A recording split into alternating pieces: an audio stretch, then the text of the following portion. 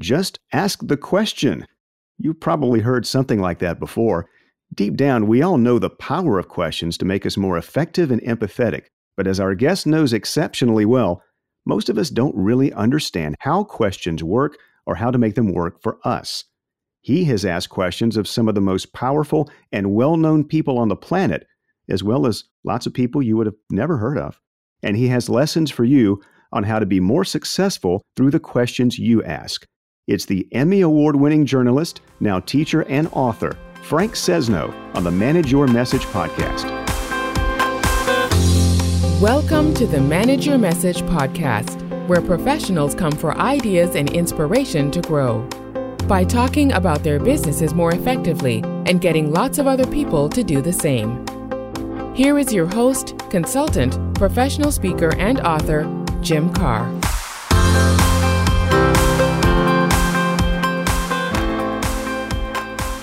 Come on in, and thanks for joining us. I'm Jim Carr. Let's just stipulate that we don't ask enough questions. And it's likely that when we do ask questions, we could do a better job of it. Whether you're interested in selling, recruiting, managing, inspiring, or connecting, maybe all of the above and more, your skill and confidence in asking the right questions can make a big difference in your success. Frank Sesno has a lot of answers about questions. You probably know Frank from his visible and successful career as a journalist, especially the 21 years he spent at CNN as White House correspondent, anchor, and Washington bureau chief. He has interviewed 5 U.S. presidents and thousands of political and business leaders, ranging from Colin Powell and Benjamin Netanyahu to Bill Gates. Today, he is director of the School of Media and Public Affairs at the George Washington University, creator of Planet Forward, a user-driven web and TV project highlighting innovations in sustainability, and the author of a very useful book titled Ask More: The Power of Questions to Open Doors, Uncover Solutions, and Spark Change. This episode is going to be one to bookmark, very valuable, a lot of fun, and I'm hoping that Frank will not do any real-time analyses of my questions. Frank Sesno, welcome to the Manage Your Message podcast. I'm delighted to be with you. Thank you so much for having me. Our pleasure.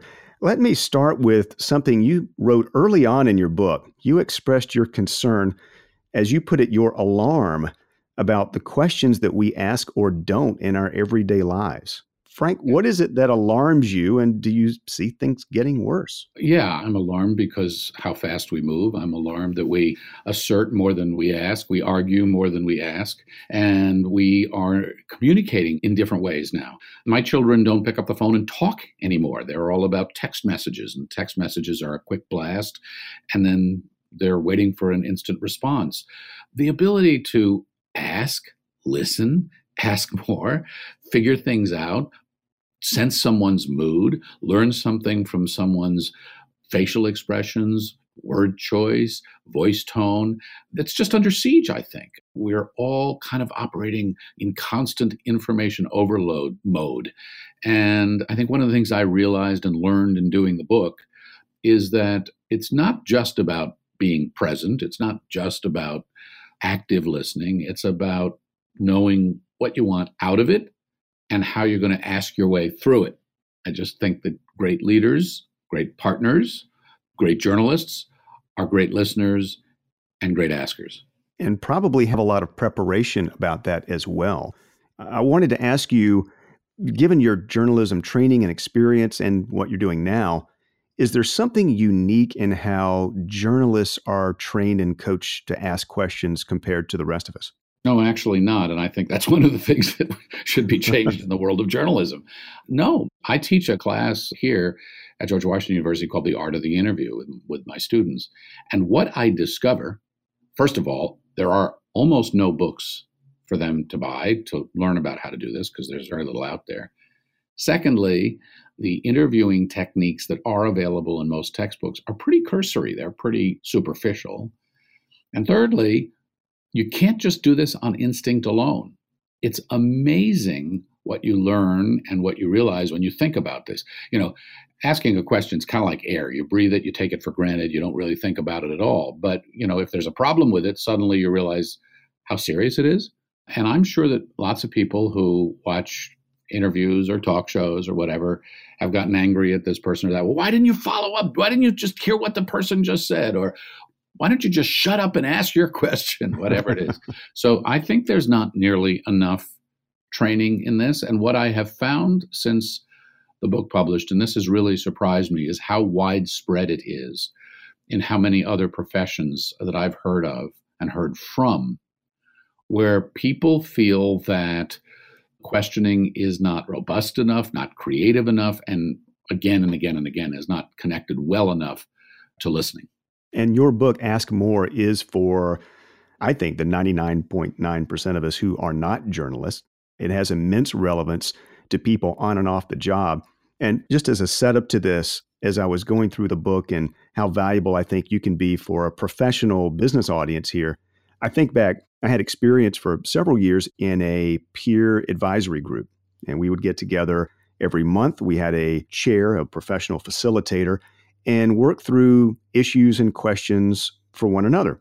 And it was a very good thing. We had an excellent facilitator to help us learn the process over time. But to your point, I remember how difficult it was for us all to learn how to use questions appropriately. And our leaning was to just jump in very quickly with our advice or a point of view that was kind of dressed up as a question, kind of, have you tried, or have you thought about, or can't you just? I wonder if, certainly on a professional level beyond journalism, do you see that as a common weakness when it comes to people just approaching questions overall? Very much so. I mean, thinking about the structure of a question is quite interesting. As you mentioned, I did not write this book for journalists. I come at it from a journalistic point of view, from someone who's not only had to ask questions, but, and this is really torture, watch yourself and listen to yourself asking questions and saying, make it sharper, get to the point, ask one question at a time, listen carefully and respond to what you just heard or didn't hear, be focused, know where you're going, have a strategy. Those are all things that connect the dots really powerfully. You're right. A lot of people want to actually state their case before they ask a question. I call it the premise question formula. So someone will give a 6-minute speech, and then at the end, don't you agree? Or they'll state their opinion, and then they'll say, well, what do you think about this? And by the time, depending on who you're talking to, so if you're talking to a subordinate like that, and you kind of lay everything out, and then you ask someone's opinion or whatever, you've already put them on notice that you've got a point of view, and if there's a power relationship there, it's going to take probably a pretty extraordinary person to disagree with you or to stop you or to say, I don't agree. So how you ask a question, how you use your own voice tone when you ask it, because I can say, Jim, how are you? Or Jim, how are you? Jim, how are you? And I can say the exact same words, and I can sound like I'm challenging someone, or I'm reaching out to embrace someone, or I'm pushing back against someone simply by how I use my voice and voice tone. So I think that there's a great deal worth thinking about here for people who are in a work environment. You may be at a staff meeting, for example, and you want to ask a question, but you worry that it's going to sound like a stupid question. You worry that you're going to sound like, through your question, that you're putting up impediments, that you're somehow not on board, or that you're challenging someone. And so then people don't ask. They shut down, or they're fearful. Well, that's not bringing your best game to the meeting, to the business, to the enterprise. And so I think having some awareness of this and doing some practicing and some exercises can make an enormous difference. By the way, if you're the boss, it's even more important to know how to ask questions. I would imagine it's more important if you're the boss, both in terms of the internal relationships, as you mentioned, where you have power structures involved, getting the most ideas, getting the most cooperation and collaboration among your colleagues, but also, I would imagine, Frank, if you're the boss, and I see this a lot, others look to you to model the behavior that you want everyone to have. So if the boss is lousy at asking questions, then no one gets better at asking questions, right? That's right. I interviewed several people for the book, and by far the most inspiring and best was Colin Powell because of his leadership, and that's what I was looking at. And that chapter was dealing with strategic questioning, looking over the horizon and using questions in a group to challenge your own and others' conventional wisdom, right? You want to think about, what am I not thinking about here? What are we not anticipating? What could go wrong? What's the possible downside? What are our risks? And Powell had what he called the commander's rule, which I love, which is he would bring his generals in once a week, and they'd have this session where he wanted them to ask him questions, and he asked them questions. But his commander's rule was the commander speaks 30% of the time. Last I checked with my math, which is not always that great, that would leave 70% of the time for the commander to be listening, for others to be speaking. And Powell was very deliberate in saying that that was purposeful because he was trying to draw them out, create an atmosphere where they knew that they could speak. And so hats off to Powell. Now, we looked at strategic questions when they worked for him, by the way, in the first Gulf War, and strategic questions when they weren't asked in the second war, and we're still in Iraq, by the way. So while I won't hang everything on the questions that weren't asked at that time, I found it very significant, and I think there's a huge lesson that people can take in the work environment, and especially if they are in positions of leadership, to send the signal that they're genuinely curious, send the signal that they want to ask others, to set that tone that you were talking about, and then to shut up and listen. It's a great example there with Colin Powell and the use of strategic questions. And message managers, one of the things that I like a lot and find Frank's book, Ask More, to be so valuable is he sets up different scenarios, very strategic ways of thinking. What is it that you're trying to do with your questions? Are you trying to drive creativity? Are you trying to learn what's wrong? Are you trying to inspire and entertain people and draw them out? So I thought we might get into some of those different categories, types of questions, Frank, that you lay out there. And you even have some specific question guides there in the back of the book.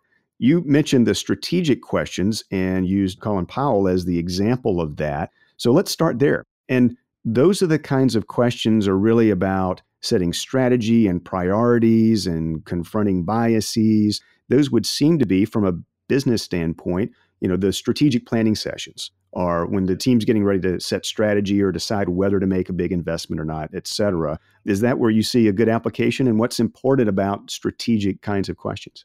Exactly. The strategic questions are, what is our ultimate goal and aim here? It's not about what we're going to do today or tomorrow or next week. It's about what we're trying to do 1, 3, 5 years from now. And those questions are gigantically important because, as I said before, they help you look over the horizon. They help you check for the downside. I think very importantly, they allow you to challenge yourself and others to try to be sure that you're not engaging in groupthink. I've been on several governing boards, and I've gone through several strategic planning exercises, and I've led a few myself. And what I have found to be the single most valuable and interesting part of that is when it's the facilitator or whoever's at the head of the table throwing those questions down that kind of make people scratch their heads or stop for a moment. What are we trying to do here? How do we define success? What are our unanticipated obstacles that could come along? How does this reinforce our values? Where is the return on investment beyond the bottom line? Can we even define what that is? Those sorts of questions that are posed to a room, like a good brainstorming session, as long as people have the license to respond honestly, are some of the most important questions that can be asked. And okay, you're going to buy another business, you're going to merge, you're going to get married, you're going to cash in all your chips and move to the mountains. You want to be sure that this isn't being done as an impulsive activity, but as something that you can really set your sights on, and that, as I said, 1, 3, 5 years from now, you'd say to yourself, I knew what I was doing. I did it deliberately. I asked the right questions going in. Excellent. And so strategic questions aren't just for the board of directors. As you said, major life decisions, family decisions, anything that involves setting priorities and placing some sort of a big bet, I guess, would be good fodder for strategic questions. I think so. I mean, as I say, these are long-range questions. I want to come back to the Colin Powell example for a minute, if I may. Is that okay? Of course. When he was the chairman of the Joint Chiefs working for George H.W. Bush, and Saddam Hussein invaded Kuwait, and the air campaign had taken place, and the mobilization of troops, the deployment of troops had taken place, there was a moment when they had to decide, are we really going to go to war now? Are we going to go to a ground war now? And there literally were 8 questions that the two of them, President Bush and Colin Powell, teed up. And Colin Powell said to the president, Mr. President, if we can say yes to each of these questions, then I recommend that we go. And the questions were very interesting. And if you apply them in other ways to a business, think of them applying to a business or to yourself, you can broaden these out. Is a vital national security interest threatened? In other words, is there a real purpose here? Is the action supported by the American people? Do we have genuine broad international support? Have the risks and costs been fully and frankly analyzed? Have all other nonviolent policy means been fully exhausted? In other words, alternatives. Have the consequences of our actions been fully considered? In other words, what could go wrong? Do we have a clear, attainable objective? In other words, do we know where we're going? Is there a plausible exit strategy to avoid endless entanglement? Now, think about that and those sorts of questions adapted to various other settings. Those, I think, are model strategic questions, big, long range, check me at the door kinds of questions. Excellent.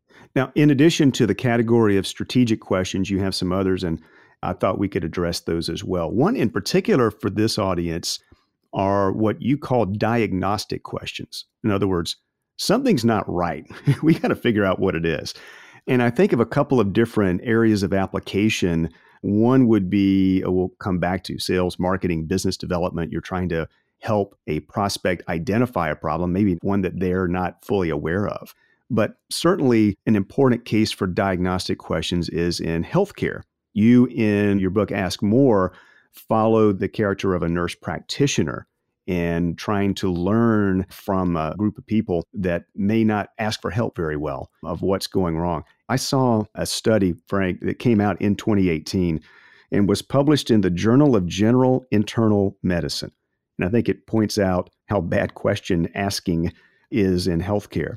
According to this study, physicians give patients an average of 11 seconds to describe their issue before cutting them off. And specialists, on average, are even less patient than our general practitioners. So in the very literal world of diagnosis, what's the role of questions? What's some good guidelines to follow? Well, I'm really glad you raised it in this way. And I just have to say before I answer your question, the biggest surprise for me out of writing this book has been its reception among doctors and the medical profession. And in so many cases, I've been asked to come and speak, or I've had conversations with them, and they've said, we're not actually very good at this, which is completely counterintuitive because you think doctors are supposed to say, hey, how you doing? What's going on here? And it's for a variety of reasons, not the least of which is our messed up healthcare system in this country where docs don't have enough time, but also electronic medical records where your doc walks in with a laptop and proceeds to bury his or her nose in the laptop instead of looking at you. Yes. And filling out a bunch of questions. And I actually heard of one software that many of these docs use, and it's the fourth question that asks, how are you? Wow. Yeah. So I think that my response to you is that these diagnostic questions, which are really the what's going on here questions, need to be careful and thorough. You're looking for information. You want to open the conversation in a non-threatening way so that you will put your patient or your counterpart at ease. You don't want to start someone on the defensive. You don't want them to start feeling on edge. You want them to be comfortable. You want to determine what it is you need to know. And what good doctors do, they will ask you an open-ended question, what we call an open-ended question, how you doing, to see where you go. And then they will narrow in, they will do history, what's called history taking. Well, how long has this been going on? And when did you first notice it? And has it changed over time? And what have you done for it? And has that worked? Because they are taking that information and their knowledge and combining them to try to figure out before they hook you up to some diagnostic machine what may be going on. I refer to these as sort of the ground floor of questioning, and it's really information gathering, and it's done or should be done in every business and every home and every, critical decision that a family confronts. Because if you don't have the information and you don't have a good lay of the land, you're working from a flawed set of facts, right? There's a lot of talk about this in the country these days, right? You got to get the facts first, and you need to ask the right questions to get the right information so you know that you've got the full story.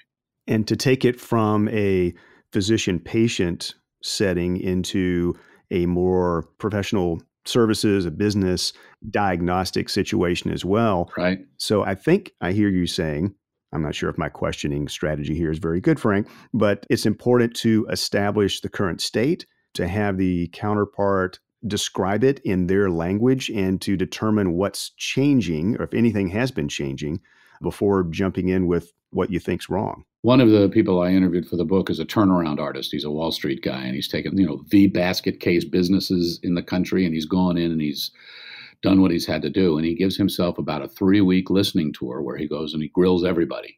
What do you do? What's gone wrong? What have you done in the past? Who have you been talking to? What's your supply chain like? Whatever it is. And to really have a sense as to who's connected and who's not. And yes, that is very, very important, as you say. And in a professional environment, it depends who you are, right? If you're new, you're going to be like the doctor. You have to do a history taking. You have to figure out how long it's hurt and what have people tried to do about it in the past. If you've been there for a while and it's a new problem that's cropped up, you've got to identify the symptoms around that problem. If the customer tastes are changing, for example, who is the customer? Who is the new customer? How do they differ? How are you going to determine what those new customers are actually looking for, whether that's a focus group, more questions, or some other means? So it's that sense of curiosity, like what's going on here, is probably the key to this, I think. I think back to your time at CNN, and you were there for a number of years at the same time Larry King was there. I don't know the degree to which you knew each other or friends, but I remember Larry King Live, right? Was the nighttime interview show. Hello, Toledo. You're on the air. Yeah, you're on the air. Hello, Los Angeles. And from a viewer's perspective, there were times I would look at that, and Larry King, it seemed to me he would be just tossing softballs, and would never kind of come in with the pointed, loaded journalistic question. He would say something like, so Frank, what do you think about a good pastrami sandwich? And I would wonder, what's he doing? But I suspect that that's probably why, first of all, he was able to book guests that the quote unquote journalists at CNN could not, but not jumping in, building rapport instead. I guess because he was able to get a lot out of his guests sometimes, wasn't he? He sure was, and they wanted to go on the air, and he drove us, the reporters, crazy, right? Because if Senator Windbag was going to go on his show, or a presidential candidate, or whoever it was going to be, of course, we'd been covering that same person, and we wanted Adam to grill them, right? Senator Windbag, 3 weeks ago, you said blah, blah, blah, blah, blah. Do you still stand by those words? 2 days ago, you said blah, blah, blah. Why the flip-flop? And Larry would have him on and say, so how you doing? Right. Larry had this thing about when he had authors on the show, and he made this public, he would not read their book. I sat in for Larry King on many occasions. I called down to the producer one time, and I said, have you got so-and-so's book? I'd like to see it. And there was silence on the other end of the phone. They said, well, what do you want the book for? And I said, well, to read it. Isn't that what we're going to talk about? Yeah. So here's why. Larry's approach on the book, for example, was, I want this show to resonate with the common person on the street. The common person on the street has not read this book. How would that person ask questions of this author if they had an opportunity? What's the book about? Why'd you write it? What's the best part about it? What's the big secret? What did you discover from it? And as I said, it drove many of the journalists there, especially when he was doing this with an elected member of Congress or a president or something like that, crazy. But to be totally fair and to look at it with some time now, really what Larry was doing at the top of those interviews was doing what I mentioned the doctor should do at the beginning of the appointment. It's that open-ended question. It's that non-threatening question. It builds a rapport. It builds a sense of trust. It breaks the ice. Try it. How you doing? Why'd you do this? How can this be better? Now, what Larry didn't always do, although sometimes he did, was to zero in, as you say, with, the killer app at the right moment. It can't be all open-ended softball questions, or you're just handing somebody a microphone and saying, go ahead and make a commercial. That's not very interesting. And it's certainly not appropriate in politics, where you're really trying to hold somebody accountable to something. But there's a message there in a business, in a professional relationship, in a personal relationship, the power that people don't even think about of that simple, sincere, how you doing? Why'd you do this? What comes next? What do you think about it? I can't emphasize enough how valuable that is. It would seem that skill would apply to another category of question that you mentioned, the mission question. And I think that applies a lot to listeners who are certainly involved in fundraising, or they're recruiting other people into an association or a volunteer capacity for a not-for-profit whatever that might be. And you frame that as the big solvable problem, Right. where you want to kind of engage them through questions into finding those areas that you and they are both interested in tackling. Could you talk a little bit about mission questions and what makes those special? This can be a nonprofit, as you say. We're raising money for a children's wing on the hospital. It can be a business, and it's a mission-driven business, whether it's a technology company that's trying to put a tool in everybody's hands, or it's a business that's trying to stand for exceptional quality. I spoke to somebody from the Ritz-Carlton chain of luxury hotels, and their mission is to try to create such memorable experience that they create customers for life. They create this bond with the experience because it's that high-end engagement between the guest and whoever the guest is encountering, whether it's the person checking them in at the front desk or somebody bringing them room service. And it's a mission thing. What are we trying to accomplish here? What's important to you? There's a lot of research on millennials, for example, and how millennials want to work for companies where they feel there's an important corporate social responsibility. And so understanding that you can ask that question, what brings you satisfaction? What makes you feel like you've made a contribution? What are we doing together that you think can make this a better place, better world, better company, better whatever? Prompt people to speak. One of the people I speak to in the book in this particular chapter on these kinds of questions is a guy by the name of Rick Leach. And Rick is president of World Food Program US. The World Food Program is the largest humanitarian relief organization in the world, and they're feeding tens of millions of hungry people because of drought, starvation, war, pestilence, you name it. It's just brutal. And this guy is super upbeat. But when he is trying to fundraise, trying to bring people on board for his mission, he literally poses questions to them. What are we trying to do here? How do we want to make this better? But his most powerful question that he says he delivers to people is, what do you want your role to be? In other words, what do you want to do? Because he feels that if he can get people to respond to that, articulate it, put it into their own words, they are far more invested than if they're just sitting there listening and being given a presentation.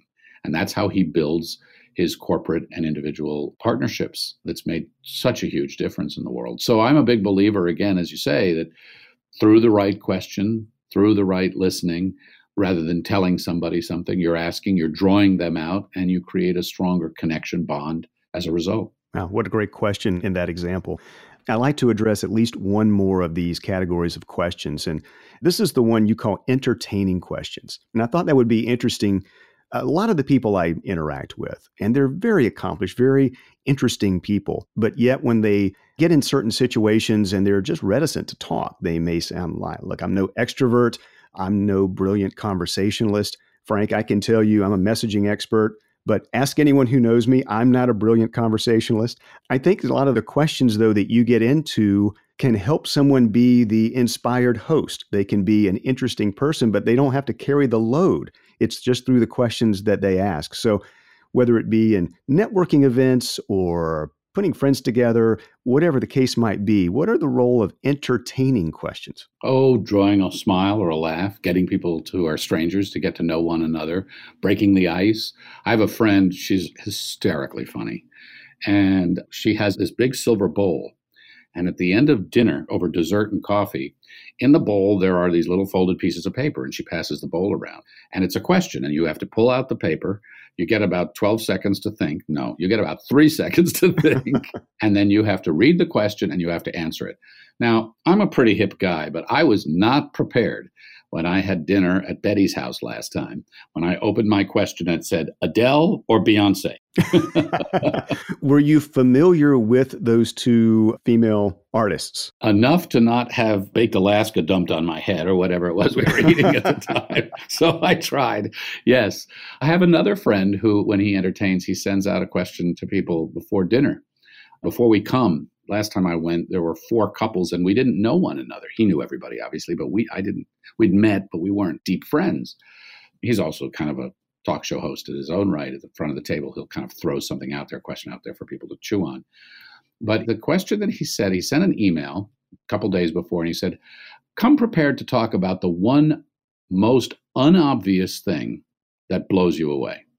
What's one unobvious thing that blows you away? And different people came with fascinating questions and responses to that, which then led them to storytelling. And as they told stories, they often were stories that related to their lives. So not only were they now speaking and telling a story, but they were actually introducing themselves to us. So the one guy I write about in the book is a venture capitalist. His family comes from India.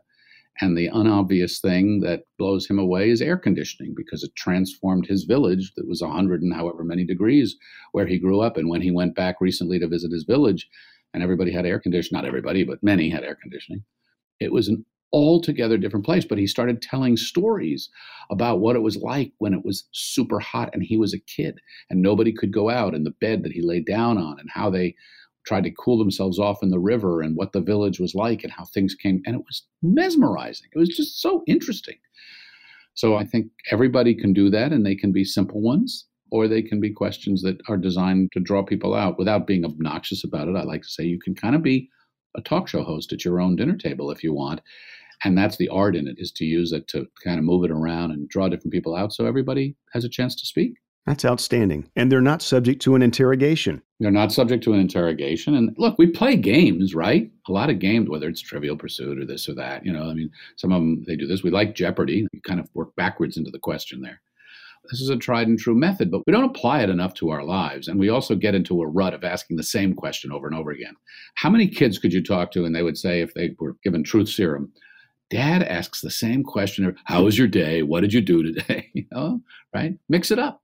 Frank, is there anything that is, whether it's blowing you away or just you find it notable and interesting as you've gone back? Now you're on a university campus, and what you're seeing in this generation of whether they be aspiring journalists or media people, or they want to work in government or not-for-profits, what are you seeing? Well, what I'm seeing is actually something that I think is cultural, and it's something that concerns me a lot. And that is that we have become a culture of assertion and argument more than curiosity and ask. People are very quick to offer their opinions. As I say, sometimes we're more generous with exclamation points than we are with question marks. And that relates to the tenor of our public discourse in this country. It relates certainly to the tenor of our political discourse, which is all about pointing fingers. I have a chapter in the book on empathy, and questions are key to empathy. If I'm going to really be able to put myself in someone else's shoes, I need to ask them and ask myself a lot of questions about how those shoes fit and where they're pointed and where they've been before and what they feel like. And I think as I look around, very encouraged by young people, because I think young people are more connected than any generation ever in human history. They are more exposed to more people and places because they live online, but they're also more fragmented than any generation. They're also more capable of being by themselves and existing in a virtual world and knowing how to be present. We talk a lot about that, and knowing how to listen deeply so that we can really feel someone else's ideas and experience, and knowing how to ask to go deeper, 2, 3, 4 questions deep so we follow something. I don't want to say these are lost arts, but they are imperiled by just the speed and the sheer volume of information now. So I hope and I think that we can push back against these trends, because we're humans after all. But it's not going to come easy, and it's not without a lot of distractions around us. It's an opportunity to connect in family and community, and certainly a way for us all to stand out in a professional situation as well, to be able to go back to some of these lost arts, lost skill, as Frank Sesno describes. The book is called Ask More. I can highly recommend it. This is one that there's really specific guidance as well as examples. There are interview questions that you might consider adopting and tailoring for your own use. It's one that I can recommend. Again, you'll come back to it time and again. Frank, do you have any idea for a sequel, maybe Ask Even More? Well, maybe so. Actually, what I'm thinking about is maybe developing my own podcast or a show that we would call Ask More or something like it, where we would ask questions of brilliant people that are not commonly asked, to understand their depth of character, where their motivations come from, and for them to offer us both informational and truly inspiring guidance about what they know and how they ask. So, yeah, maybe there's a sequel there, but maybe it's a multimedia sequel. What do you think? It could be. And we'll look for that, and I'll be happy to offer all sorts of unsolicited advice with a podcast. I'll take it. I'll ask you. You're a podcast pro. I'll pick your brain. You won't be able to even imagine the next level of fame and fortune, beyond what you've already had in an amazing career. Frank Sesno, thank you for joining us on the Manage Your Message podcast. Well, it's been a great pleasure. Good luck. And as I like to say, keep asking. Thanks for joining us on the Manage Your Message podcast. You won't want to miss a single episode, so make sure you subscribe to the podcast. And please take a brief moment to rate and review. The 5-star ratings are the ones that matter, so that it's easy for other professionals to find us and join the fun. If you find these conversations useful in your business, then I can recommend another free weekly resource, the Message Manager Memo. It's a brief weekly email with practical tips and examples. You'll actually enjoy seeing it in your inbox. It takes about, 10 seconds to sign up on my website, jimcarr.com, Karrh. I would be happy to connect with you on LinkedIn, and you can follow me on Twitter @JimCarr. And let's talk directly. You might have suggestions for the podcast or want to bounce a messaging idea. Perhaps your organization needs to sharpen its message and equip more people with the tools and confidence to share it widely and consistently. Perhaps you know of an association or company that would be a great fit to have me visit as a professional speaker. You can email me directly at jim@jimcarr.com and set up a time to talk by phone if you like. My mobile number is also on the website. Try to keep it simple. We have 3 steps, no pressure. You and I have a phone or a Zoom conversation for a few minutes. We assess what it is you're trying to accomplish and whether I can help. And if so, then we begin to put together a plan. As always, I appreciate your time and enthusiasm for letting your world know about what you do and its value. Until next time, message managers, thanks for joining the conversation. Thanks for joining us on the Manage Your Message podcast with Jim Carr. You'll find show notes and other resources at manageyourmessagepodcast.com and jimcarr.com. Please help us serve you and other message managers by subscribing to, rating, and reviewing this podcast. And connect with Jim on LinkedIn and on Twitter @JimCarr. Until next time, we hope your business message is shared well and often.